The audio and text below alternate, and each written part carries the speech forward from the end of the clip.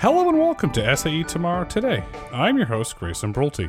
On today's episode, we're absolutely honored to have Taylor Alberstadt, Global Sales and Marketing Leader, Unmanned Aerial Systems, Urban Air Mobility, Honeywell Aerospace, and Kenji Morikawa, Director of Electrified Systems Engineering, Denso. On today's episode, we discussed Honeywell and Denso's Urban Air Alliance and the future of aviation. We hope you enjoy this episode. Gentlemen, welcome to the podcast. Thank you. Appreciate being here. Thank you. It's wonderful to have you here because what Honeywell and Denso's doing, in my opinion, is special. Honeywell and Denso formed an Urban Air Alliance. Why? Taylor, let's start with you, sir. Yeah, that's a great question. And really it boils down to both of us having a similar vision at a very high level of wanting to make a positive impact and change the world for the better. So at the strategic level, it's pretty simple. We wanted to do good things for people in our planet. But more tactically, we recognized within Honeywell that the advanced air mobility market is going to be more of a hybrid of the aero and automotive space. You know, we are steeped in our aerospace technologies, but we recognize that there are elements of this new market that are going to have both pieces of aerospace and automotive. And we actually evaluated several years ago over 24 possible partners, and Denso was our top choice. And it really worked out to be a perfect match because we're mirrors of each other. And to folks that don't know both Honeywell and Denso, when we're doing introductory conversations, there typically is a customer that may be really familiar with one of us, but not the other. And it's easiest to describe to someone who doesn't know Honeywell as the Denso in the aerospace market. And it's easy to describe Denso as the Honeywell in the automotive market. We both do, nose to tail or bumper to bumper technology solutions. We're very forward thinking. We have a focus on sustainability and really wanting to make that positive impact. And both of us having a vision that we recognized as truly aligned brought us together. And that was really the genesis of the alliance. I like that. Both Denso and Honeywell are market leaders. Both companies are known for the quality products that you manufacture. Denso has a rich heritage in automotive, and as you mentioned, Honeywell has an extremely rich heritage as well in aerospace. Morikawa-san, building upon that, what are your thoughts on the alliance, please? Yeah, completely agree with as Taylor said. And this market, I strongly believe this is between the aerospace and the automotive. We decided to enter this aerospace world, but we can contribute to the kind of volume production with maintain the quality. That is a kind of Denso's expertise. But still missing part is a kind of very certification and aerospace world customer relation. And we had to investigate who is the most good partner in the aerospace guys. So we had to investigate a lot.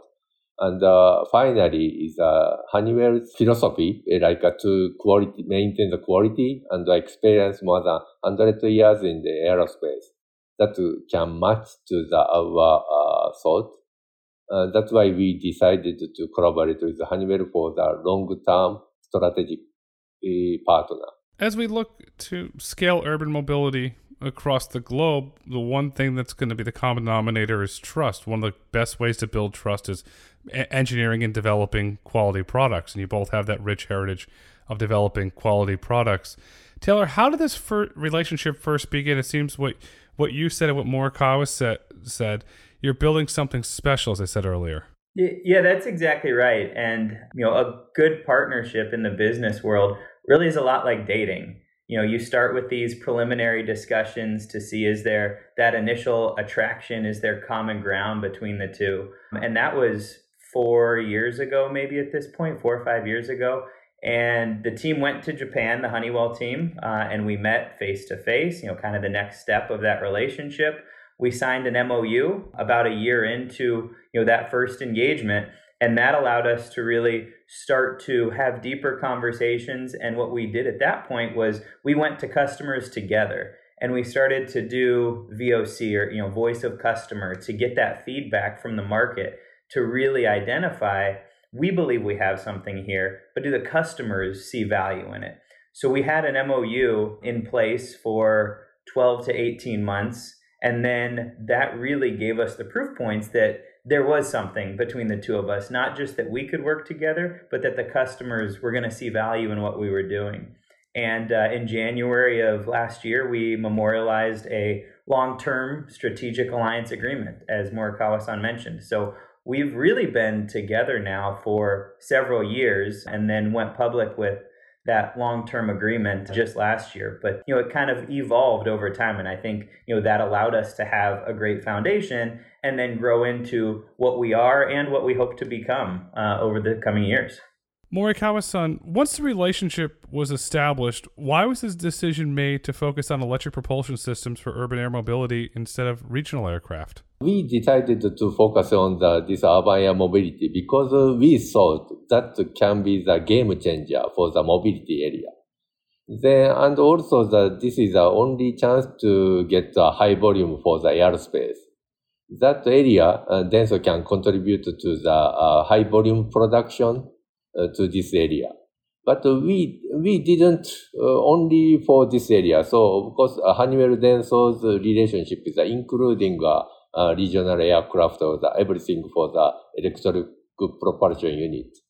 But for few years, near future, we would like to focus on the urban air mobility areas. That is, mostly we can contribute to that area, we thought. You're spot on correct about game changing. We're seeing announcements with urban air mobility companies or cutting deals with major international airlines to take passengers to and from the airports. The focus on high volume, was that building on Denso's skill set of high volume for automotive, saying we do this for automotive, we can also do this for the aerospace industry? Yeah, I think so. So kind of we call the MaaS, right? Mobility as a service. That is also from commercial aircraft until to the ride share or skateboard. So Denso wants to cover everything basically. But we started from the kind of automotive and the motorcycle and the skater bike, but we needed to expand the area to the 2D to 3D kind of aerospace area. And the first step is to enter the urban air mobility area. That is our kind of direction. As I said earlier, the urban air mobility market, it's growing. It's projected to continue to grow. When do you expect the electric propulsion systems to begin shipping to your customers? Yeah, this is a real thing. It's happening now, as you're saying. I think one great example, we have a publicly announced award. So I can talk in specifics relative to that customer. So in May of this year, the Honeywell Denso Alliance signed an agreement to provide the motors for the Lilium jet, which will have 30 motors per aircraft. And Lilium has a published schedule, right? They're planning to achieve certification in 2025. So in support of that timeline, our alliance has actually already developed test hardware and will be developing production grade black label hardware in order to support their entry into service needs. So this is evolving and happening as we speak with one of our key customers there. In another vein, so separate from the product that we're delivering for Lilium, our core solution is what we're calling, is a bit different than Lilium. Obviously, as you look at Lilium's vehicle design, quite different than some of the other eVTOL manufacturers. We're developing another solution. It's a geared electric propulsion unit, and we have that hardware already assembled and in testing as we speak at our Mexicali facility. So the Denso motors and controllers, the Honeywell gearbox, we've pulled that together and we're in ground testing, and we're in active discussions with several customers as we speak to have that flight-worthy hardware in their hands by next year. So as you said, it's all coming together quite quickly. It's real. It is. You've got product. It's very, very real. It's not a press release. Well done. Yeah, touching and feeling really changes the game, right? It's no longer paper designs. Especially when you bring a customer down there to see it, it's real and it leads to sales, which the Honeywell Corporation, the Denso Corporation, really like. Morikawa-san, what advantages does Denso bring with it to the aerospace industry? Yeah, as I mentioned, that is Denso's expertise is quality with high volume. That is we can contribute to the aerospace area. And also we call the case in automotive, connected, autonomous and shared and electrification. And most of that technology came from aerospace, like autonomous is a very early adopted by the aerospace area. But only electrification is came from automotive. We started earlier than the aerospace. And Denso is a key player for electrification in automotive area. We had make Prius with Toyota Motor Corporation, and we are making for the other customers as well. And we are number one share in the automotive area for the motor controller. Then we can contribute to the electrification of the aerospace. That we have many know-how and experience for the high voltage propulsion unit. Then that can be bring to the aerospace carbon neutrality. That is our motivation. There's two trends there. The growth towards electrification, not just in automotive and aerospace, it's going across the board. You're seeing it in lawnmowers now are getting electrified. Anything that was running on traditional fuel is now getting electrified. And then there's the other movement with COP27 coming up, the global movement towards a carbon-free, reducing our carbon emissions.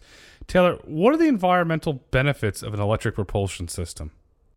Yeah, and the benefits, you hit on two of the pillars, right? One is simply meeting the regulation that's going to be set out for us. And, that's imperative to play within that framework. So electric propulsion gives you the ability to hit those mandates.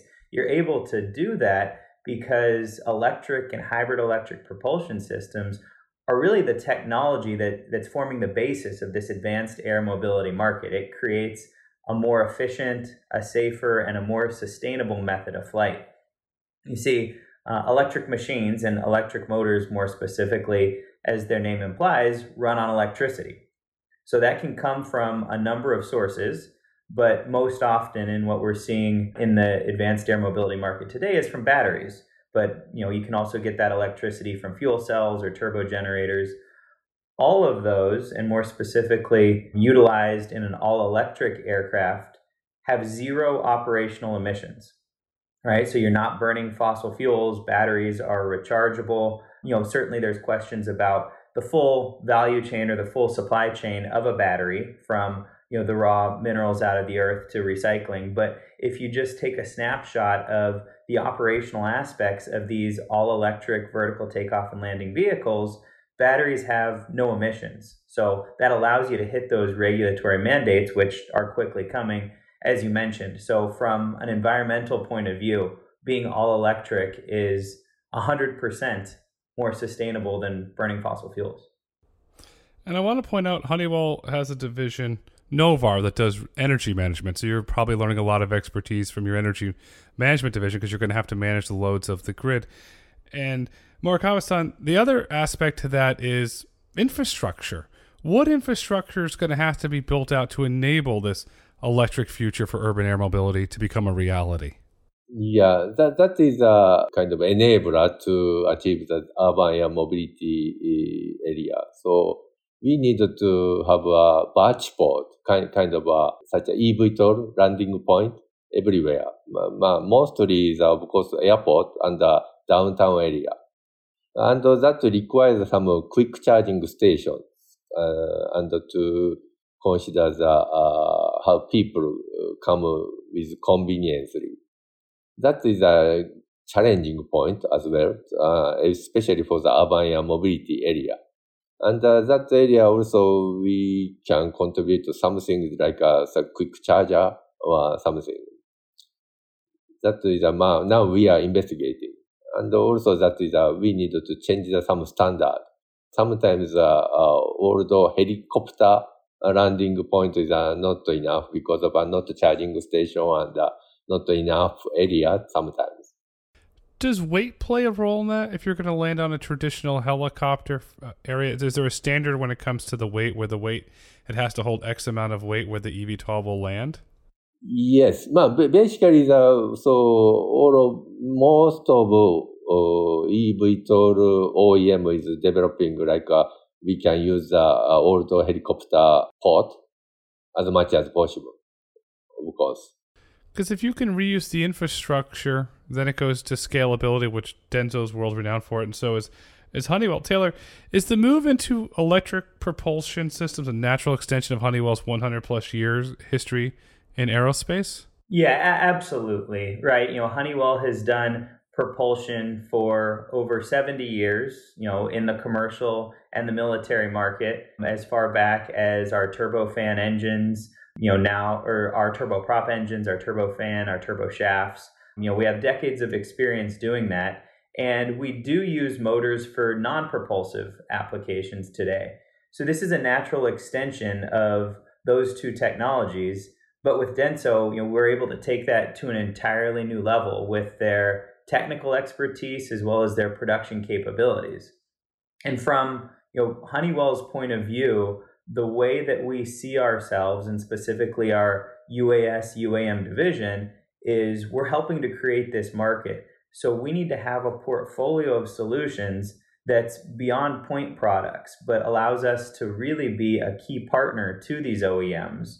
So as this complements our portfolio as a partner of choice, we have avionics offerings through Anthem and radar and sensor solutions. We have our compact fly-by-wire. We have thermal management and actuation. But you really bring all of that together when you can support propulsion needs as well. And the Alliance is completely an enabler in that space.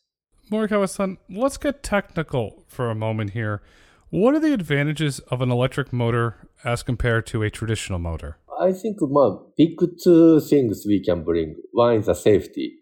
So electric motor can bring some distributed propulsion.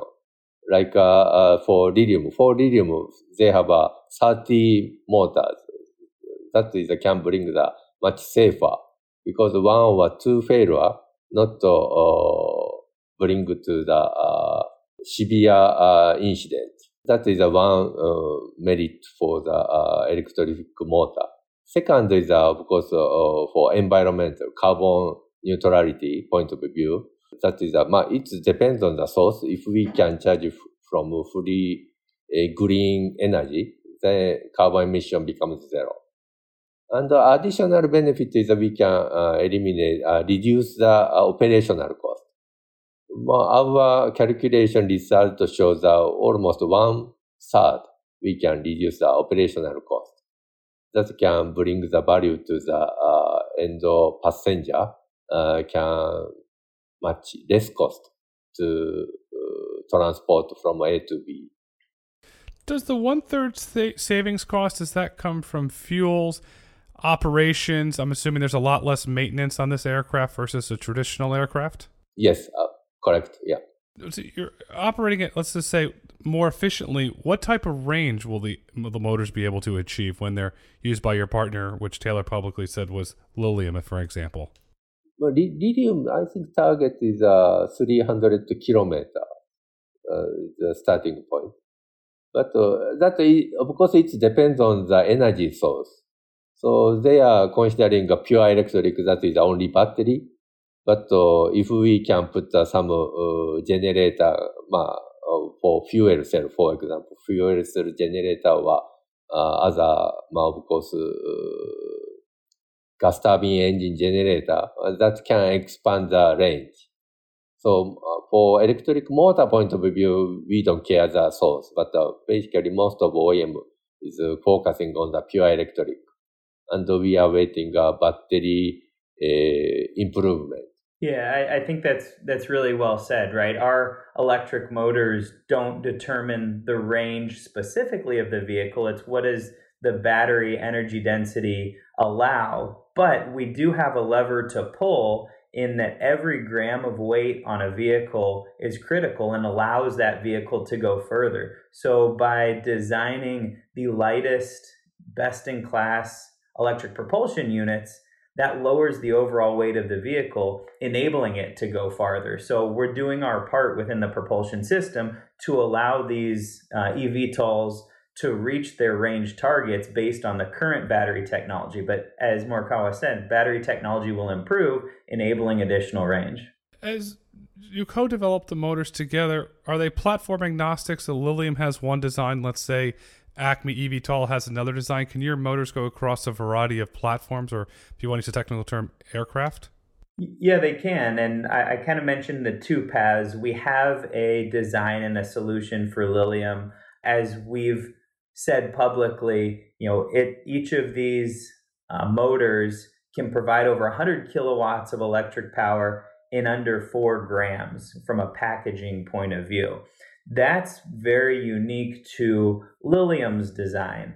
We see other customers that have 6, 8, 12 EPUs per vehicle instead of the 30 motors that Lilium has. And that's that second path I talked about. Our core is the term that we're using internally, and that is scalable. So we believe that can hit a very large portion of the market with only an integration application delta between the customers. So that core, certainly to your point, would be reusable in many different customer applications. Morikawa-san, the one common denominator across all of the partners and potential partners in the space is noise. They're looking to fly in urban environments, and they don't want the individuals down there to hear the noise. Does that become the defining factor, in your opinion, the future of aviation is lower noise, higher convenience? Yes. For compared with the old gas turbine engine, the motor noise are quite small. So, and most of the noise issue is from propeller. Then we are considering with some OEM, and we are investigating inside of them, so is how to reduce the total noise.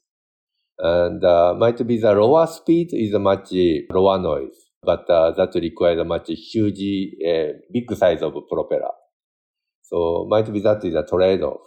And not only noise, but also that weight and reliability or everything we need to consider to design the motor and the controller. So, and Denso and the Honeywell is a kind of basically daily basis we are discussing such kind of trade-off. So how to make a good scalable product family to fit to the eVTOL. As Taylor mentioned, we would like to consider to fit the one technical design to the many customers. We are saying core and customize, and the core should be the one, but we should have some scalability to the fit to the every customer. That's a kind of discussion and developing together with Honeywell. That is our goal. Taylor, Morikawa-san laid out several trends there. Do you see the trends that he laid out having an impact on the aerospace industry as a whole, where we're going to look for lower noise, lighter components? Will this technology eventually transfer to the larger aerospace industry as a whole? There will certainly be elements of that. And I think as we already see architectures, what we call more electric aircraft architectures, right, that are happening in the commercial world, the narrow body, the wide body. So you see more electric architectures, you're going to see hybrid electric architectures. There is going to be a place for all electric as battery technology continues to improve up to a certain class of vehicle, probably regional aircraft. At some point, you're never going to be able to fly across the ocean, on an all-electric A380. That's not going to happen because of the weight. But there are elements, little technology building blocks that, whether it's high voltage, whether it's the use of distributed electric propulsion, using, turbo generators as that source, there are pieces that will work their way across many different applications in the aerospace market. We've had several conversations over the last couple of years on this podcast about regional aircraft getting electrified, and that trend just continues going the short routes, 200 nautical miles, 100 nautical miles connecting, say, Boston to Nantucket. We've had a lot of those conversations. And I was doing some research on the different types of aircraft preparing for this conversation, Taylor. I found out there's 215 types of electric powered aircraft. That's a lot of types of aircraft. Today, most listeners, they know Boeing and they know Airbus because that's where they fly. When, in your opinion, does consolidation come to this market and we get down to, let's say, a few leaders that customers know? Yeah, I'm surprised you only found 215. I've seen numbers of 300 and 400, but to your point, I think we have reached an inflection where over the past handful of years, there was a lot of design diversity, a lot of startups that believed themselves to be capable of mass producing vehicles, over a 10-year time horizon. There was a lot more opportunity for funding over the past 24, 36 months. And I think that enabled that 215 or 300 and 400 startups to be able to have $500,000, $1 million of funding and throw their name in the ring. But I think, to my point, the inflection point is starting to hit now. And, part of the tightening in the capital market is challenging those who don't have the deep pockets today. And I think that's a good thing, though. We recently saw in the past couple of weeks, Kitty Hawk, a very well-known eVTOL, is winding down. But there's an important piece of consolidating the talent as well as the capital. And if the markets continue to lead to a recessionary environment, it's going to be harder to fundraise. So we also know the window for companies to go public, via blank check SPAC companies, that's closed at least for now. So while there are, those still probably several hundred fringe companies, I expect that consolidation to continue to ramp up in the coming months. And those companies that are strongly positioned, regardless of some of those external forces, will continue to do well and push the market forward, but they'll be able to then rely on the talent that comes from this consolidation. Consolidation's healthy. The market's healthy. It's doing what it's supposed to do. You're right about the capital markets.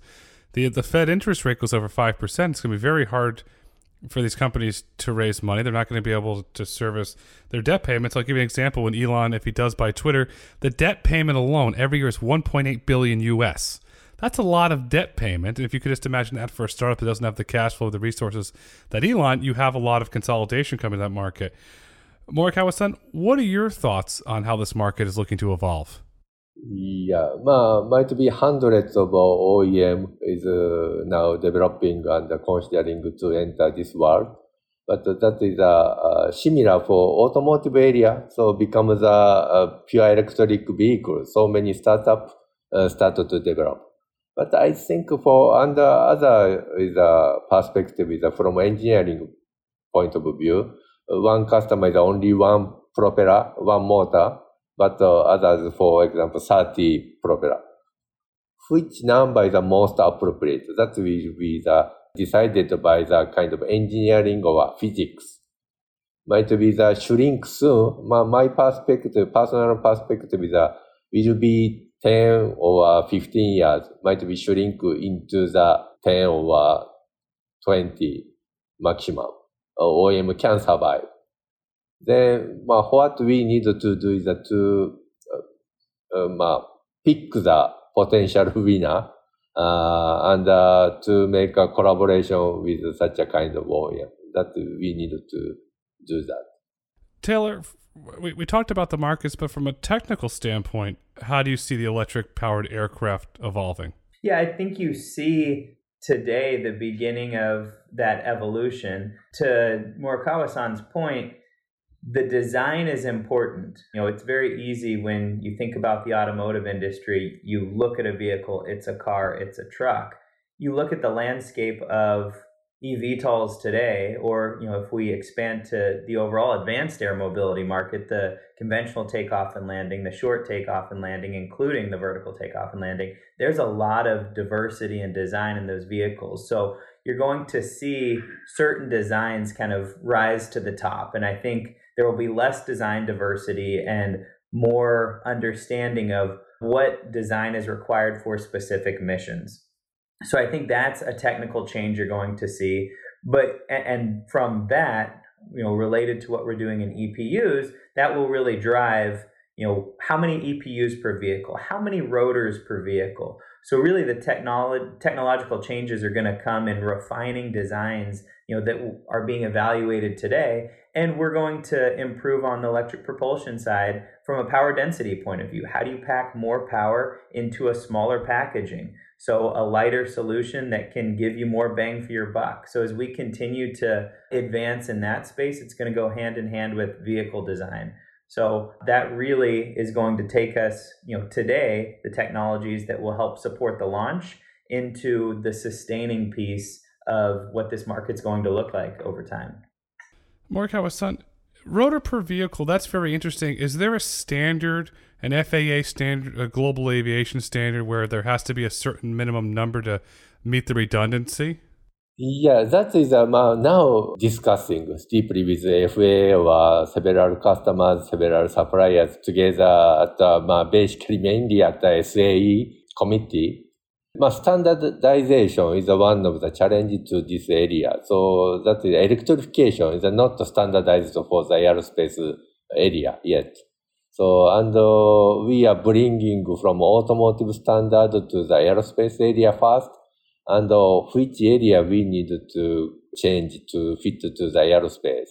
That kind of discussion also ongoing very quickly.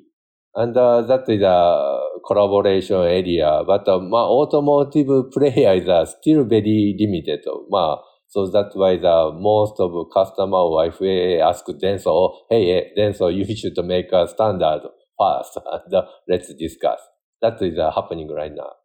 Well, you're having the discussions for standards which will enable the entire industry to scale.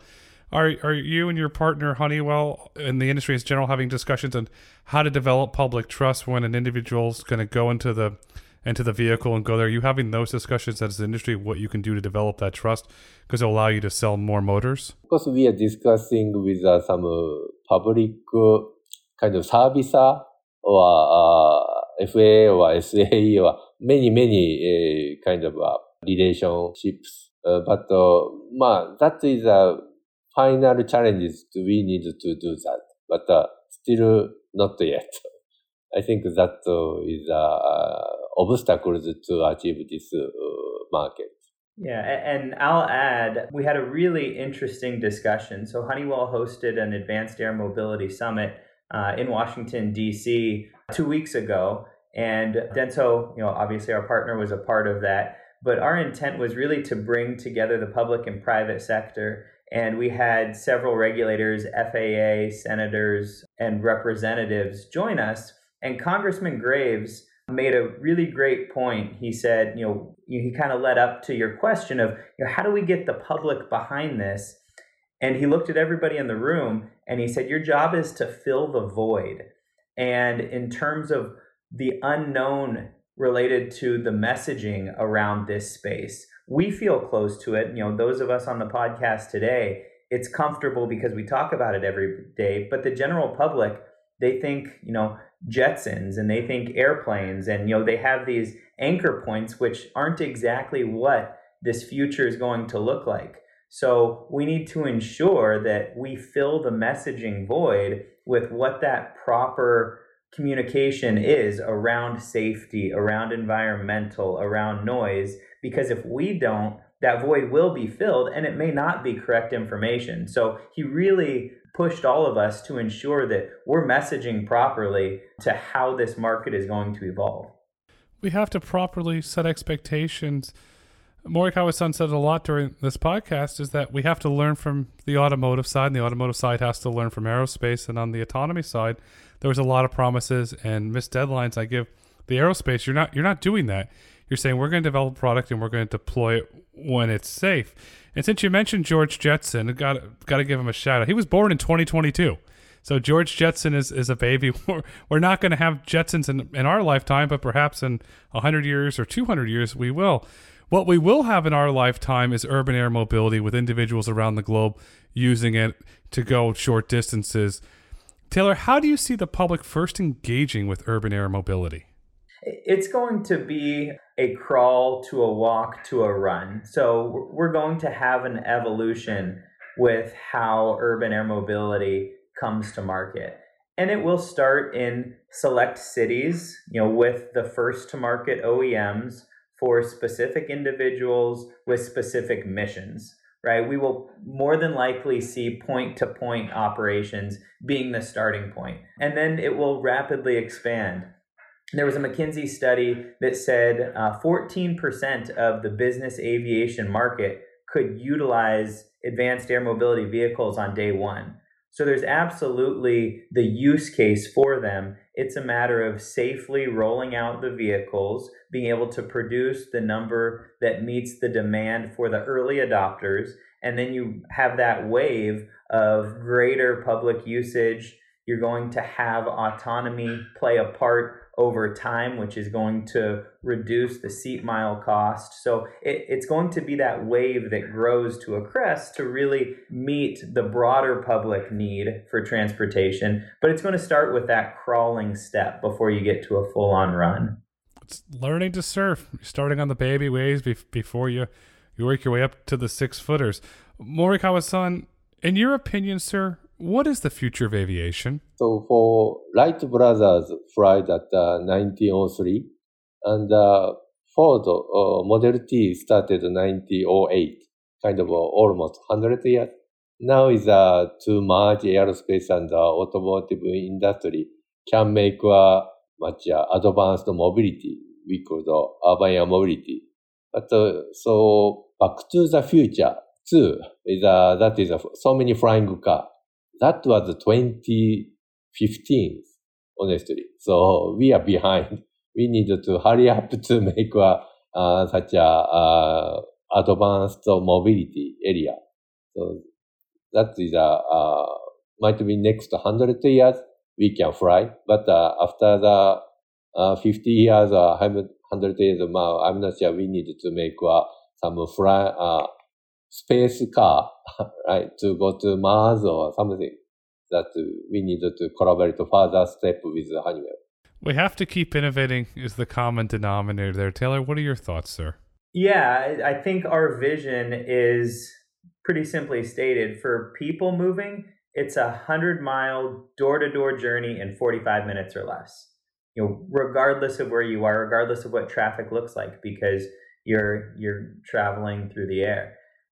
And the alternative, or the other piece of that vision, is same-day cargo delivery anywhere in the populated world.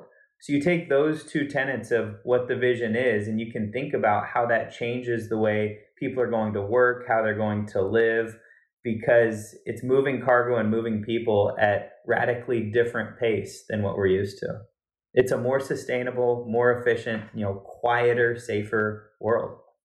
It changes economies. It completely changes economies, and it's healthy. Taylor, as we look to wrap up this insightful conversation, what would you like our listeners to take away with them? If we circle back to how we started, this is real, right? I get out of bed every morning excited to be a Honeywell future shaper. And that's not just a throwaway term. What we're doing at Honeywell and what we're doing with Denso in our alliance is changing the future of transportation. It's not just aerospace. And we're doing it in a way that's helping the planet by decarbonizing. We're helping people's lives by cutting down the amount of time they sit in traffic, allowing for more efficient travel. And to me, it goes back to my purpose. I have 2 young daughters, and I can't wait to see what world we're going to leave them. At times, it's worrisome. You look at the news and people are concerned about.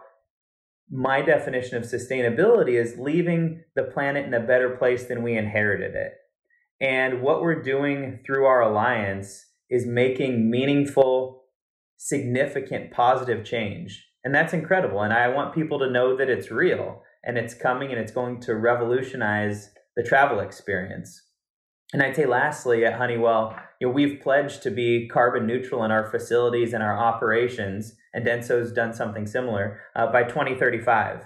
And we continue to investigate and evaluate carbon emissions up and down our supply chain. So we're doing this within our 4 walls, but the impact is going to be global. So to me, I'm just really excited about what we're doing to transform the future. The impact's going to be positive. Morikawa-san, what would you like our listeners to take away with them today? Yes. So, Denso decided to only work for the two great causes. One is green, that is to achieve the carbon neutral society. The second is a peace of mind. So we just work for these two great causes. Then one of the big items to achieve the both is this urban air mobility that is can change a game changer for the mobility area. And that is can solve the not only the carbon neutrality and peace of mind, but also some popularization of the mega city. We can expand the living area to the much broader, like 300 miles or something. We can fly very easily to go to the office. That kind of a new world can bring the huge benefit to the people. That is kind of our goal to achieve that. Might be we need to take a much longer time, a little bit longer time, but Denso would like to contribute to that such a kind of future society as much as possible. What we've heard on today's podcast is that Honeywell and Denso are creating the future of transportation, because today is tomorrow, tomorrow is today, and the future is the Honeywell-Denso Alliance. Taylor Morikawa-san, thank you so much for coming on SAE Tomorrow Today. Thank you. Thank you, Morikawa-san. Thank you very much. Yeah, thank you, Taylor. So let's talk to you soon. Thank you for listening to SAE Tomorrow Today. If you've enjoyed this episode and would like to hear more, please kindly rate, review, and let us know what topics you'd like for us to explore next. Be sure to join us next week as we welcome Adam Tacey, Senior Manager, Marketability and Testing at Nissan US. Adam will talk about the all-new Nissan Ariya electric crossover and its integrated design, which simplifies the in-vehicle experience for consumers. SAE International makes no representations as to the accuracy of the information presented in this podcast. The information and opinions are for general information only. SAE International does not endorse, approve, recommend, or certify any information, product, process, service, or organization presented or mentioned in this podcast.